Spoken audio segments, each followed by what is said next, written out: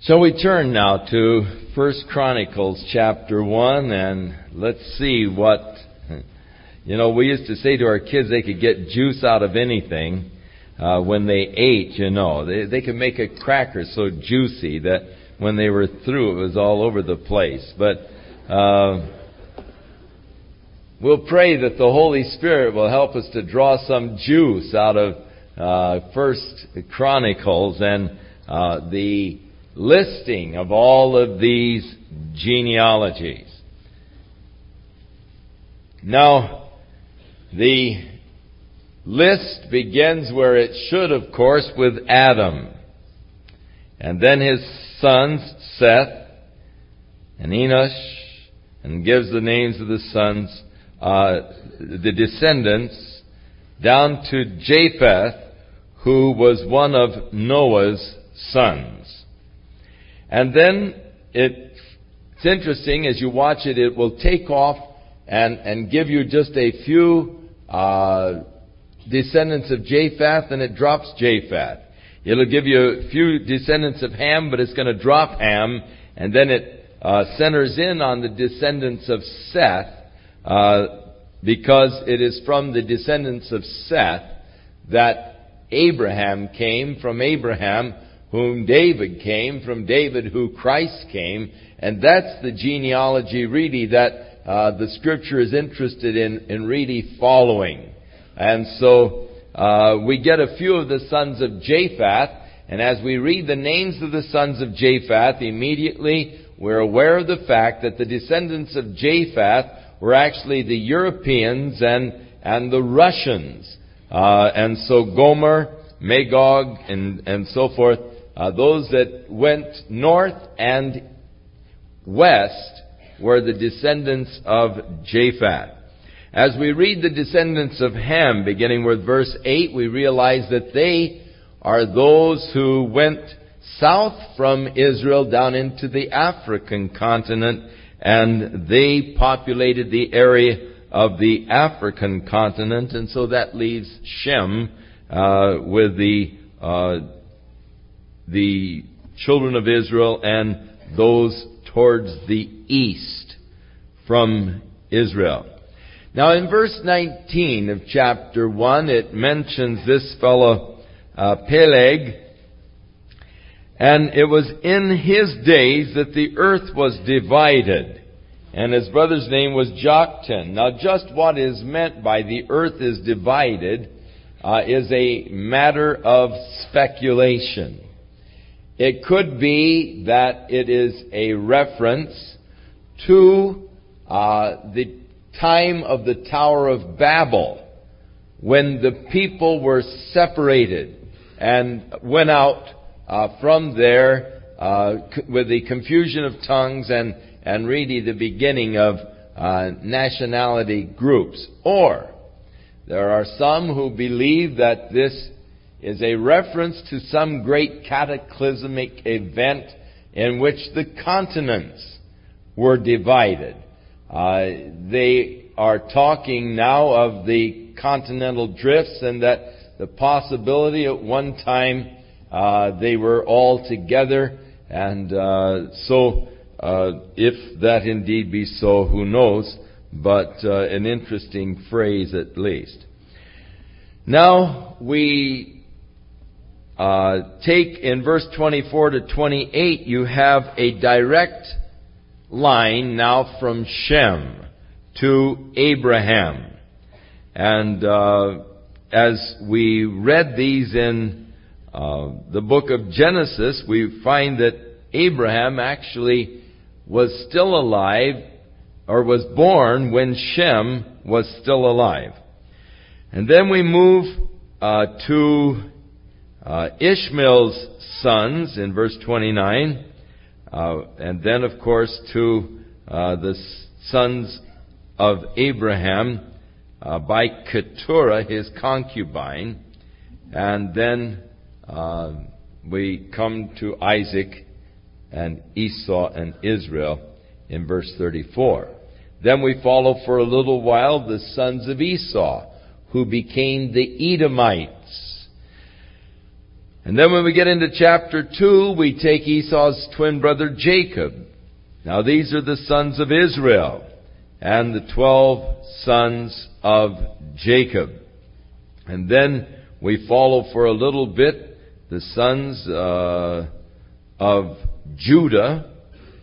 And then we are now zeroing in. As I tell you, we keep coming back, zeroing in on the line of Christ. And as we get to Judah, because the Messiah was to come out of Judah, we find the descendants from Judah to Jesse. He was to be a root out of the stem of Jesse. And so that's the family we're interested in. And then from Jesse, of course, we want David, who was the seventh son of Jesse. His brothers are all named in verses 13 through 15. Now, you remember as we were going through Kings that David had a general who gave him problems. He was a mighty man. His name was Joab.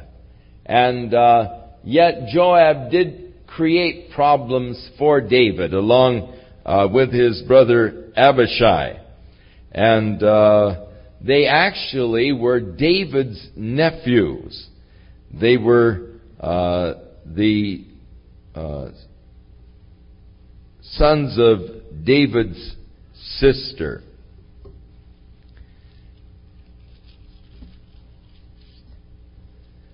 Now we jump way back from David. We've come out to David, but we have left a lot of unnamed people. And so we go to another family in the tribe of Judah, the family of Caleb. He was the one who was a spy with Joshua that brought back the good report. And the rest of the chapter deals with the descendants of Caleb. You're dealing still with the family of Judah. Now we center in on chapter 3 on David's family.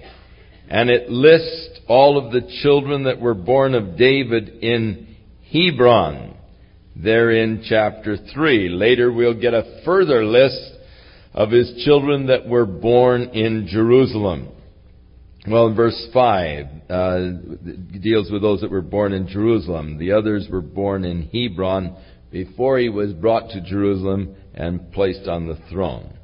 And then we get a direct line of David's descendants down to the carrying away into captivity, beginning with verse 10. They just list in order the descendants, one following another, to follow the line from David to Zedekiah, the last king, the king that was carried away captive to Babylon at the end of the dynasty of David. In chapter 4, we follow another line from Caleb through one of his sons called Hur. And you get a different line of Caleb from that which was earlier given. Now in this particular line, in verse 9, as we've been listing a lot of names, suddenly he pauses on one fellow who stands out. Now in all of these names, suddenly you get a man and he stands out. And why does one stand out above the other? Jabez was more honorable than his brothers, and his mother called his name Jabez, saying, because I bore him with sorrow. Now the word Jabez means sorrow, and just why a parent would tag a name like that upon a child, I really don't know. It is a rather, to me, unfortunate name to place upon a child. It would seem to me that it could cause some psychic problems.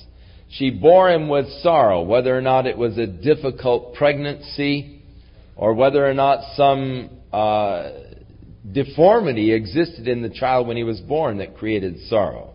It could be that he was blind. It could be that he was impaired some way physically. And so rather than the great joy of having a son because of a physical impairment.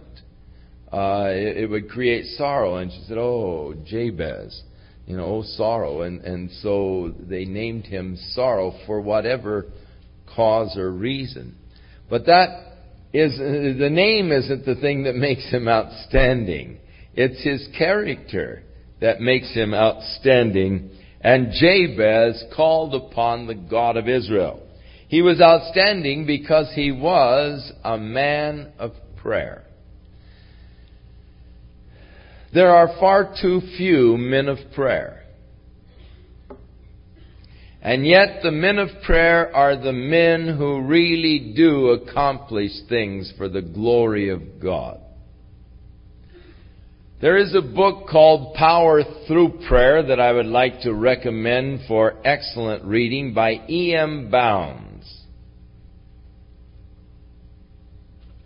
Andrew Murray has also written a beautiful book on prayer.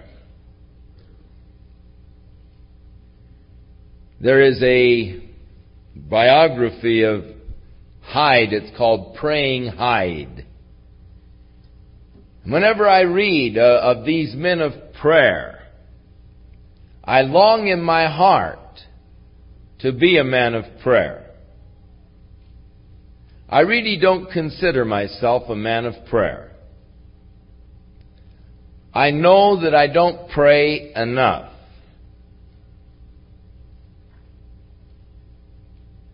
These men of prayer, these men that were capable of spending hours in prayer.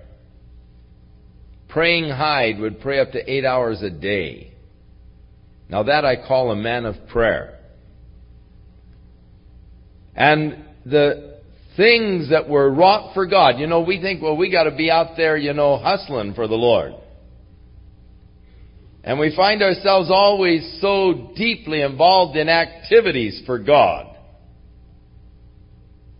As though we can accomplish so much by our activities. But I am convinced that we can accomplish more for God through prayer than any of our efforts that we get involved in, especially if those efforts are not backed by prayer. Now you say, well, if you're not a man of prayer, then how come the Lord has done so much through your ministry? Because I've got so many people praying for me. And I appreciate your prayers. And the work that is wrought here is wrought as a result of prayer. God has blessed the ministry of Calvary Chapel because of prayer. And years ago, when we were just 25 people, I said to them, all right now, because it's interesting, we made a survey in the summer camp that I was conducting one time. We sought to sort of get the spiritual tenor of the children, And how often do you read your Bible, and how often do you pray? And on that little question, most of them put 3 times a day. And immediately, of course, we figured out for breakfast, lunch, and dinner.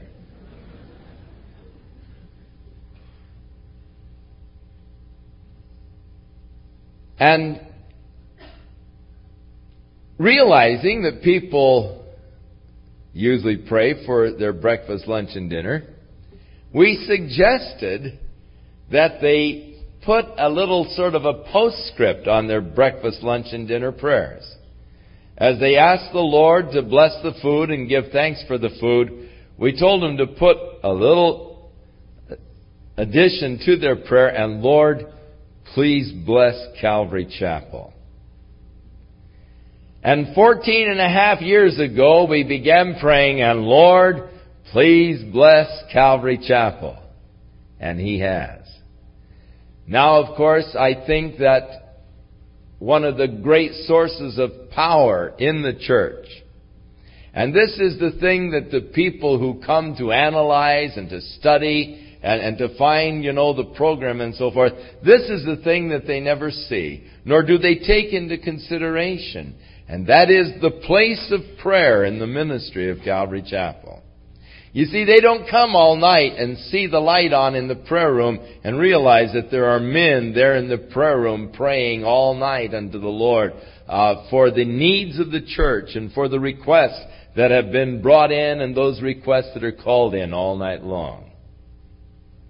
But oh, what power is generated by those men in their prayer, in the times of prayer all night long. And I'd like to recommend to a lot of you fellows, get started, get involved. You know, when I go to the men's prayer meeting on Saturday night and I hear the men praying, I can tell you the men who are in the all-night prayer times, I'll tell you they really learn to pray.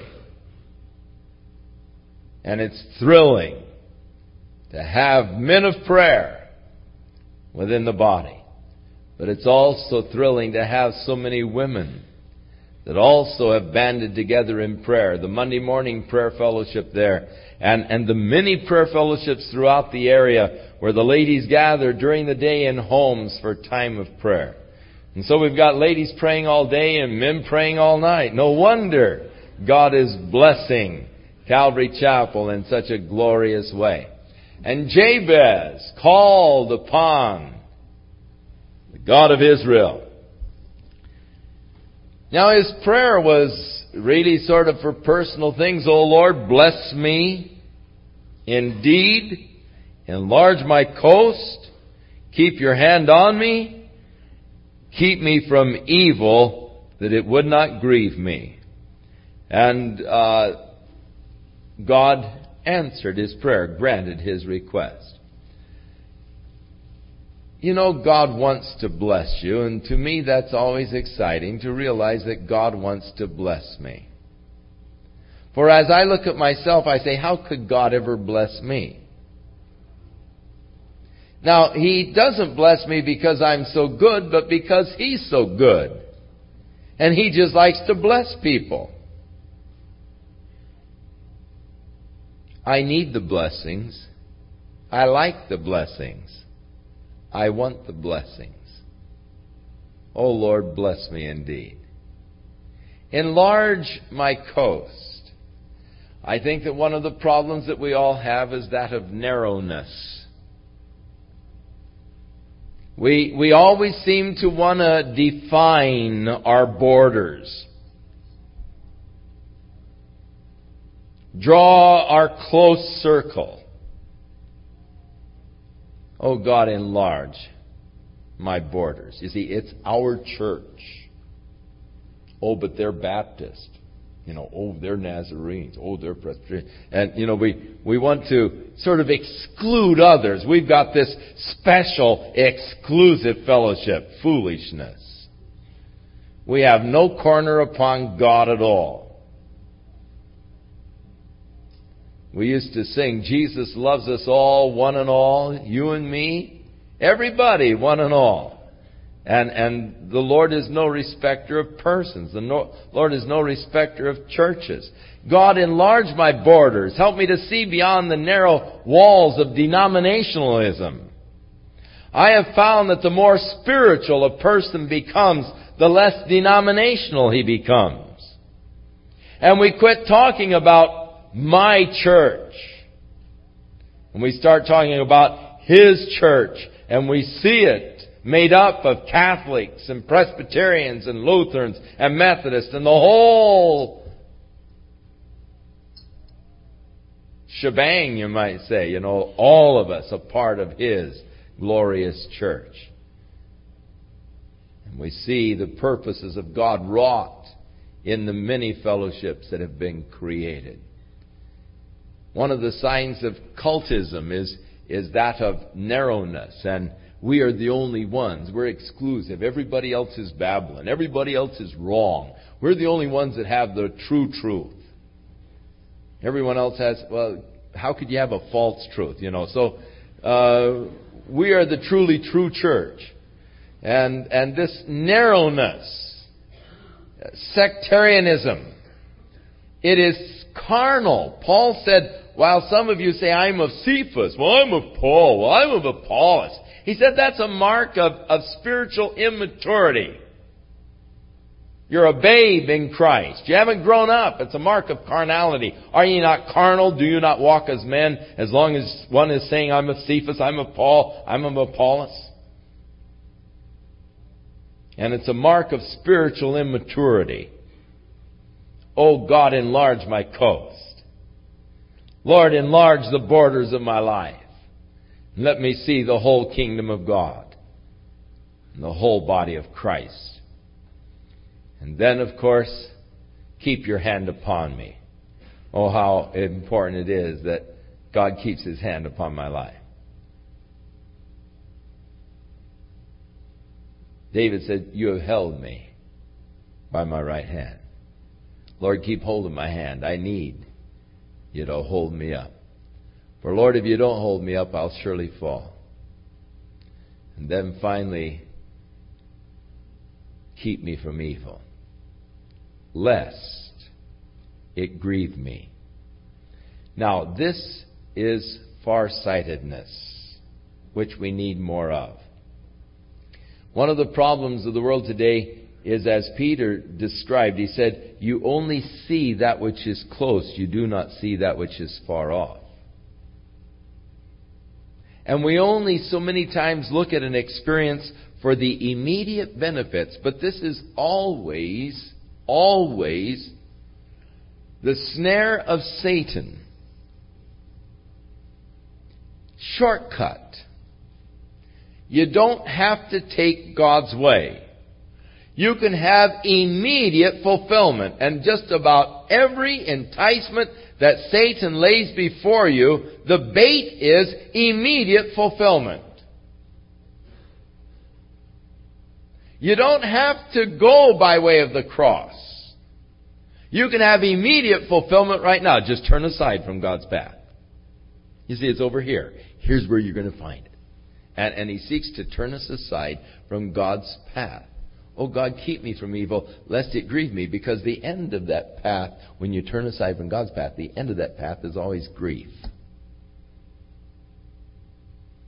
You may be all excited now. You may be breathless over the thrills and the anticipation of what this experience is going to bring to you. But 6 months down the line, the grief that you're going to go through.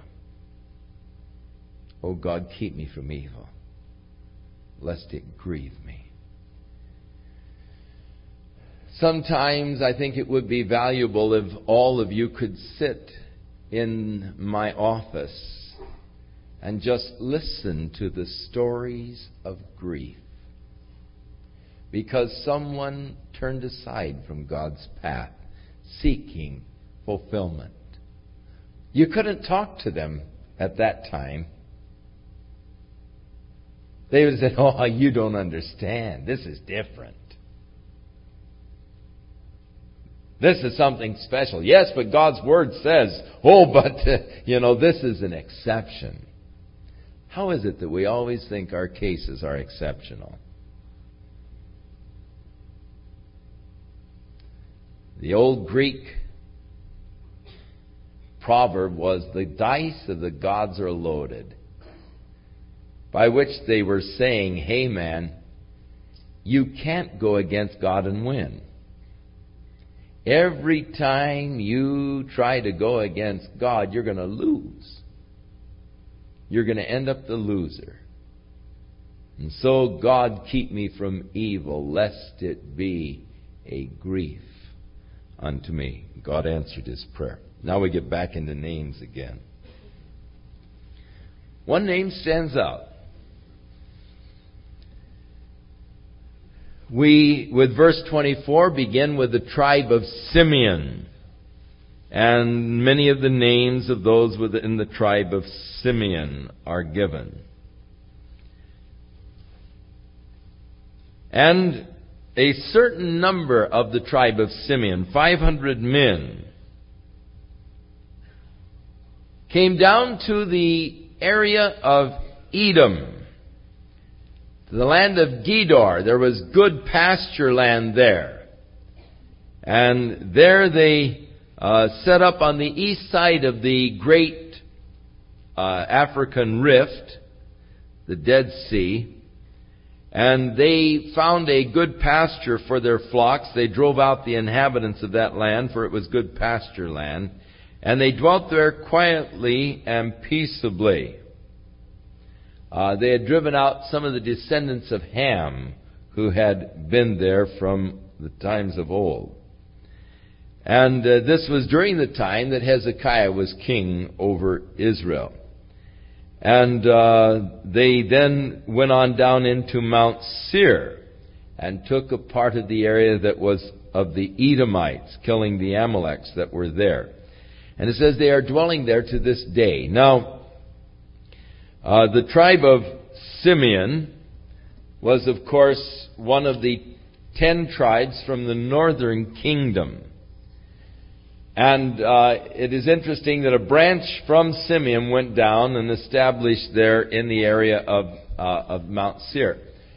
A rabbi recently sought to prove that those tribes in Afghanistan that are presently fighting against the Russian invasion are actually related to the tribes of Israel. They are part of the 10 tribes of the northern kingdom. And he has done quite a scholarly job in research in proving that Israel is already fighting against Russia in Afghanistan. And many of these tribal people that have since, of course, embraced the Muslim religion are actually descendants from the 10 tribes that were scattered at the time of the Assyrian invasion.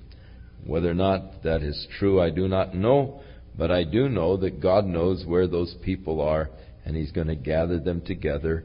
And during the Great Tribulation, He is going to seal 10,000 from each tribe, because He knows exactly who they are. Now in chapter 5, we get to the descendants of Reuben, who lost his birthright. It was given to the sons of Joseph, the son of Israel. And so his genealogy is not reckoned after the birthright. That genealogy after the birthright, of course, will come to Joseph. But Judah prevailed above his brothers, and of him came the chief ruler, or David. But the birthright was Joseph. So even though the birthright was Joseph, the leadership was to come from Judah, and ultimately from Judah is to come Jesus Christ. Now in verse 9, we read concerning the tribe of Reuben, that they went east and inhabited the entering of the wilderness from the river Euphrates, because their cattle were multiplied in the land of Gilead. And so they went over to what is present-day Iraq, as far as Iraq, and they dwelt in that area. And so the tribe of Reuben, and then next to the tribe of Gad, these are the tribes that settled on the east bank of the Jordan River. And then after them, the half of tribe of Manasseh, and it gives the names of some of those from the half of tribe of Manasseh, those all that dwelt on the other side. But in verse 25, concerning the tribe of Reuben and Gad and half the tribe of Manasseh, they transgressed against the God of their fathers, and they went a whoring after the gods of the people of the land, whom God destroyed before them. And the God of Israel stirred up the spirit of Pul, the king of Assyria, and the spirit of Tiglath-Pileser, the king of Assyria, and he carried them away, even the Reubenites, the Gadites, and half the tribe of Manasseh, and brought them unto Halah and to Harbor, to Hara, to the river goes on unto this day. And so they were the first to fall, those tribes that settled on the east bank of the Jordan River. And the reason for their fall is their transgression against the God of their fathers, and their beginning to worship other gods. Now in chapter 6, we now get to the tribe of Levi, from which was the priestly tribe. And the three sons which made the major families within the tribe of Levi were Gershon, Kohath, and Merari.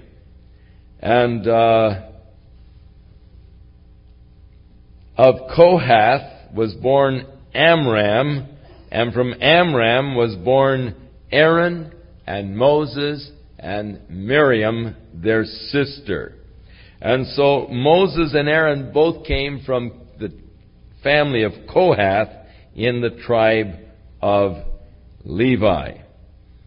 And then you follow the high priest line from Aaron, his son Eleazar and so forth.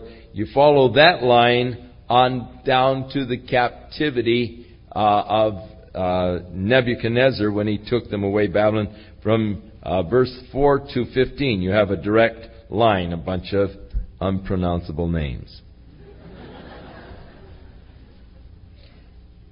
And then he brings up Gershom in verse 17 and tells you some of his sons, and then again Kohath and some of his sons, and then Merari and some of his sons, your basic families. Now, as we get down into verse 31, it is interesting in verse 28, Samuel, the prophet, is listed in his line, the son of Elkanah. In verse 31, and these are they whom David set over the service of song in the house of the Lord after the ark had rest. And they minister before the dwelling place of the tabernacle of the congregation with singing until Solomon had built the house of the Lord in Jerusalem. And then they waited on their office according to their order. And these are they that waited with the children of the sons of the Kohathites and Heman the singer and so forth. Now, David actually appointed these men, and their job was just to stay in the tabernacle and just sing unto the Lord. You know, sometimes we have some of the ladies that come and practice the organ here in the church. And I love for there to be music here in the church. In fact, at one time we sought to set up a tape, that we could just play music in the church all day. I like it. I like it whenever you come in to just have music of praise unto God. I think that's great. I think it's great when God gives people the talent to sing. Any of you want to rehearse or anything, come on down to the church and do your singing here. It's great. I love it, and you're welcome. Anytime you want to just worship the Lord or sing unto Him, just come on down. You're free at any time to just come on in and just to worship the Lord with singing. They had hired musicians. David appointed certain ones, and they were just to be there singing all the time. It would be great. Now, I'm not much of one for choirs on Sunday morning to sing their little ditty and then that's it, But I would be all for a choir that would, be here all day long or evening, just singing praises and worshiping God. I think that would be outstanding. And so David had appointed from the tribe those that were to just spend their time worshiping the Lord in music. Now, another portion of the tribe, the descendants of Merari, their brothers were appointed to all of the manner of the service of the tabernacle of the house of God. So they were the janitors and those that, kept the physical aspects of the thing in repair. But Aaron and his sons, they were the ones that made the offerings unto the Lord there at the altar, the burnt offerings, and offered the incense and made the atonements, and they were the ones that did that portion of the service unto God. And of course, during the time of Moses, problems arose because they said, hey, Moses, you take too much on yourself. You've appointed your brother, the other priests, the other descendants of Levi. They said, you've appointed your brother, to the task of going in before the Lord.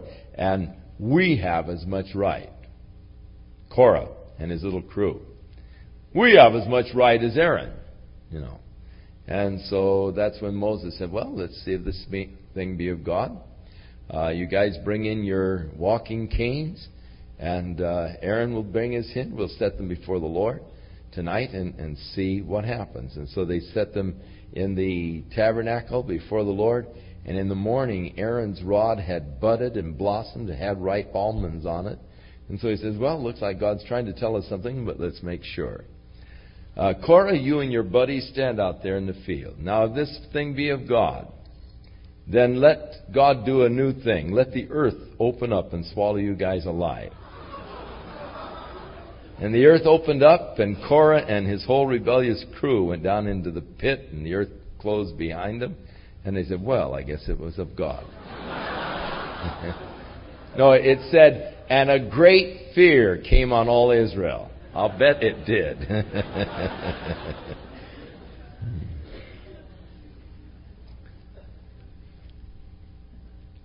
Now, it goes on now and tells the cities that were given to the priest. The cities that were given to them in Judah, and the cities that were given to them in the tribe of Manasseh, and in the tribe of Issachar, and Reuben, and Gad, and Zebulun, and Ephraim, and all. And it names the cities that were given to the priest. Now when we get to chapter 7, it moves now to Issachar, the son of Jacob, one of the 12 tribes, the tribe of Issachar. And it begins to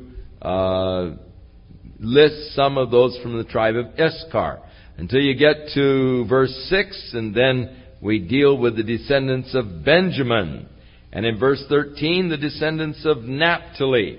In verse 14, the descendants of Manasseh. Verse 20, of Ephraim.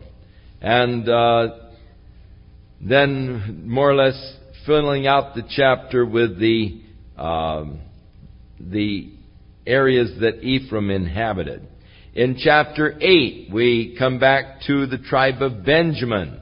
And in the tribe of Benjamin, we come down to the family of Kish, from which, of course, Saul was born, who became the first king over Israel. Verse 33, Ner begat Kish, Kish begat Saul, Saul begat Jonathan, and so you have Saul from the tribe of Benjamin.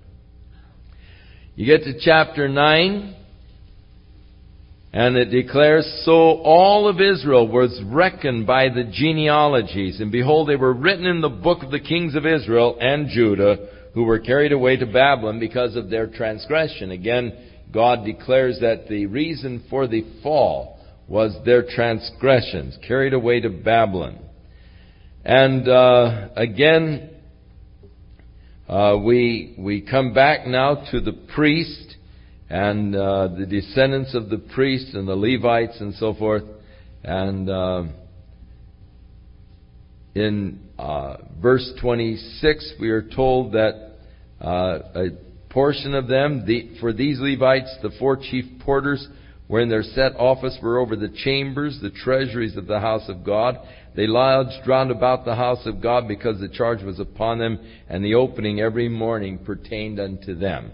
And so it was their duty to just live around it, to protect it from vandals and so forth, and every morning to open it up and to set things out, set out all of the instruments, the vessels for the worship, the fine flour, the wine, the oil, the frankincense, and all. And in verse 33, we get back to the singers. These are the singers, the chief of the fathers of the Levites, who remaining in the chambers were free, for they were employed in that work day and night. In other words, they were free from the other labors in order that day and night they may spend their whole time in just praising and worshiping the Lord. That would be quite an occupation, quite a job. Get paid for that. Just being around worshiping God all the time and getting paid for it. And so then we jump to, in verse 35, the family of Saul again, through Jonathan, the descendants of Jonathan. And in chapter 10, we have the story once more of Saul's death. how in fighting against the Philistines up near Mount Gilboa, that Saul fell before the Philistines. He was hit with one of the arrows. An archer shot him. He realized that he wasn't going to come out of it, but he was still alive. Saul was, you remember, was a big guy. Hard to kill him. And he knew that ultimately the wound from this arrow would get him. And so he pleaded with his armor bearer to thrust him through, to finish him off. But his armor bearer was fearful to do it. And so Saul fell upon his own spear. He set it out in front of him and fell upon it and died. And of course, when his armor bearer saw that Saul was dead, he also fell upon his spear. Jonathan and his other brothers, the sons of Saul, were slain by the Philistines clear up in the area of Mount Gilboa. The next day, as the Philistines were coming around stripping the bodies, they found the body of Saul, and they cut off his head and sent it through the land of the Philistines in order that they might rejoice over the fact that they had killed Saul, the king of Israel. And they put his body in the temple of Dagon there in Beth Shemesh, which is at the northern end of the Mount Gilboa range, where Gilboa comes down to a little stream. And the men across the valley, across the Jordan River, about 10 miles away, I guess, over in Jabesh Gilead, when they heard that Saul's body was pinned up there in the temple of the God with Jonathan, they came and they took the bodies and they took them back over on the other side of Jordan, and there they cremated them. So in verse 13 we are told, Saul died for his transgression which he committed against the Lord, even against the word of the Lord which he kept not, and also for asking counsel of one that had a familiar spirit to inquire of it, and inquired not of the Lord. Therefore the Lord slew him, and he turned the kingdom unto David, the son of Jesse. So Saul died for his transgression, a fellow who had tremendous potential. I think that when God chose Saul, there was demonstrated in Saul fabulous potential as a king. He was humble. He came from a good family. He seemed to be a natural leader. He was courageous. But before long, after a few victories, the women started coming out when Saul would walk down the street, and they would come out and they began to dance with their tambourines, and they would sing, "Saul has killed his thousands." And Saul began to accept this praise and adulation of the people. He began to expect it. And pride began to get hold of the guy's life. And this is the thing that destroyed him.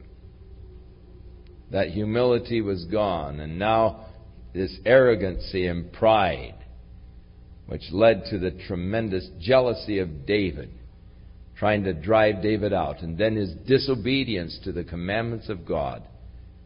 And finally, when God would not answer him, he went to the witch at Endor to inquire of her, and therefore God allowed him to be killed there on the Mount Gilboa.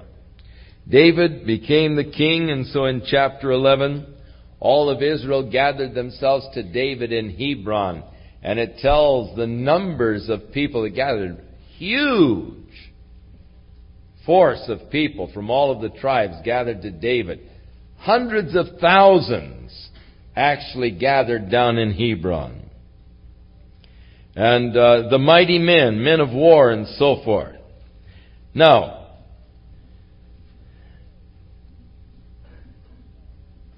they said to David, "Behold, we are your bone and flesh. And moreover, in times past, even when Saul was king, you were the one that led us out. and brought us in. And the Lord thy God said unto thee, Thou shalt feed my people Israel, and thou shalt be ruler over my people. Now, the twofold commission of God to David. Number one, you shall feed my people, and you shall be ruler over them. David was called a man after God's own heart, because David had the heart of a shepherd.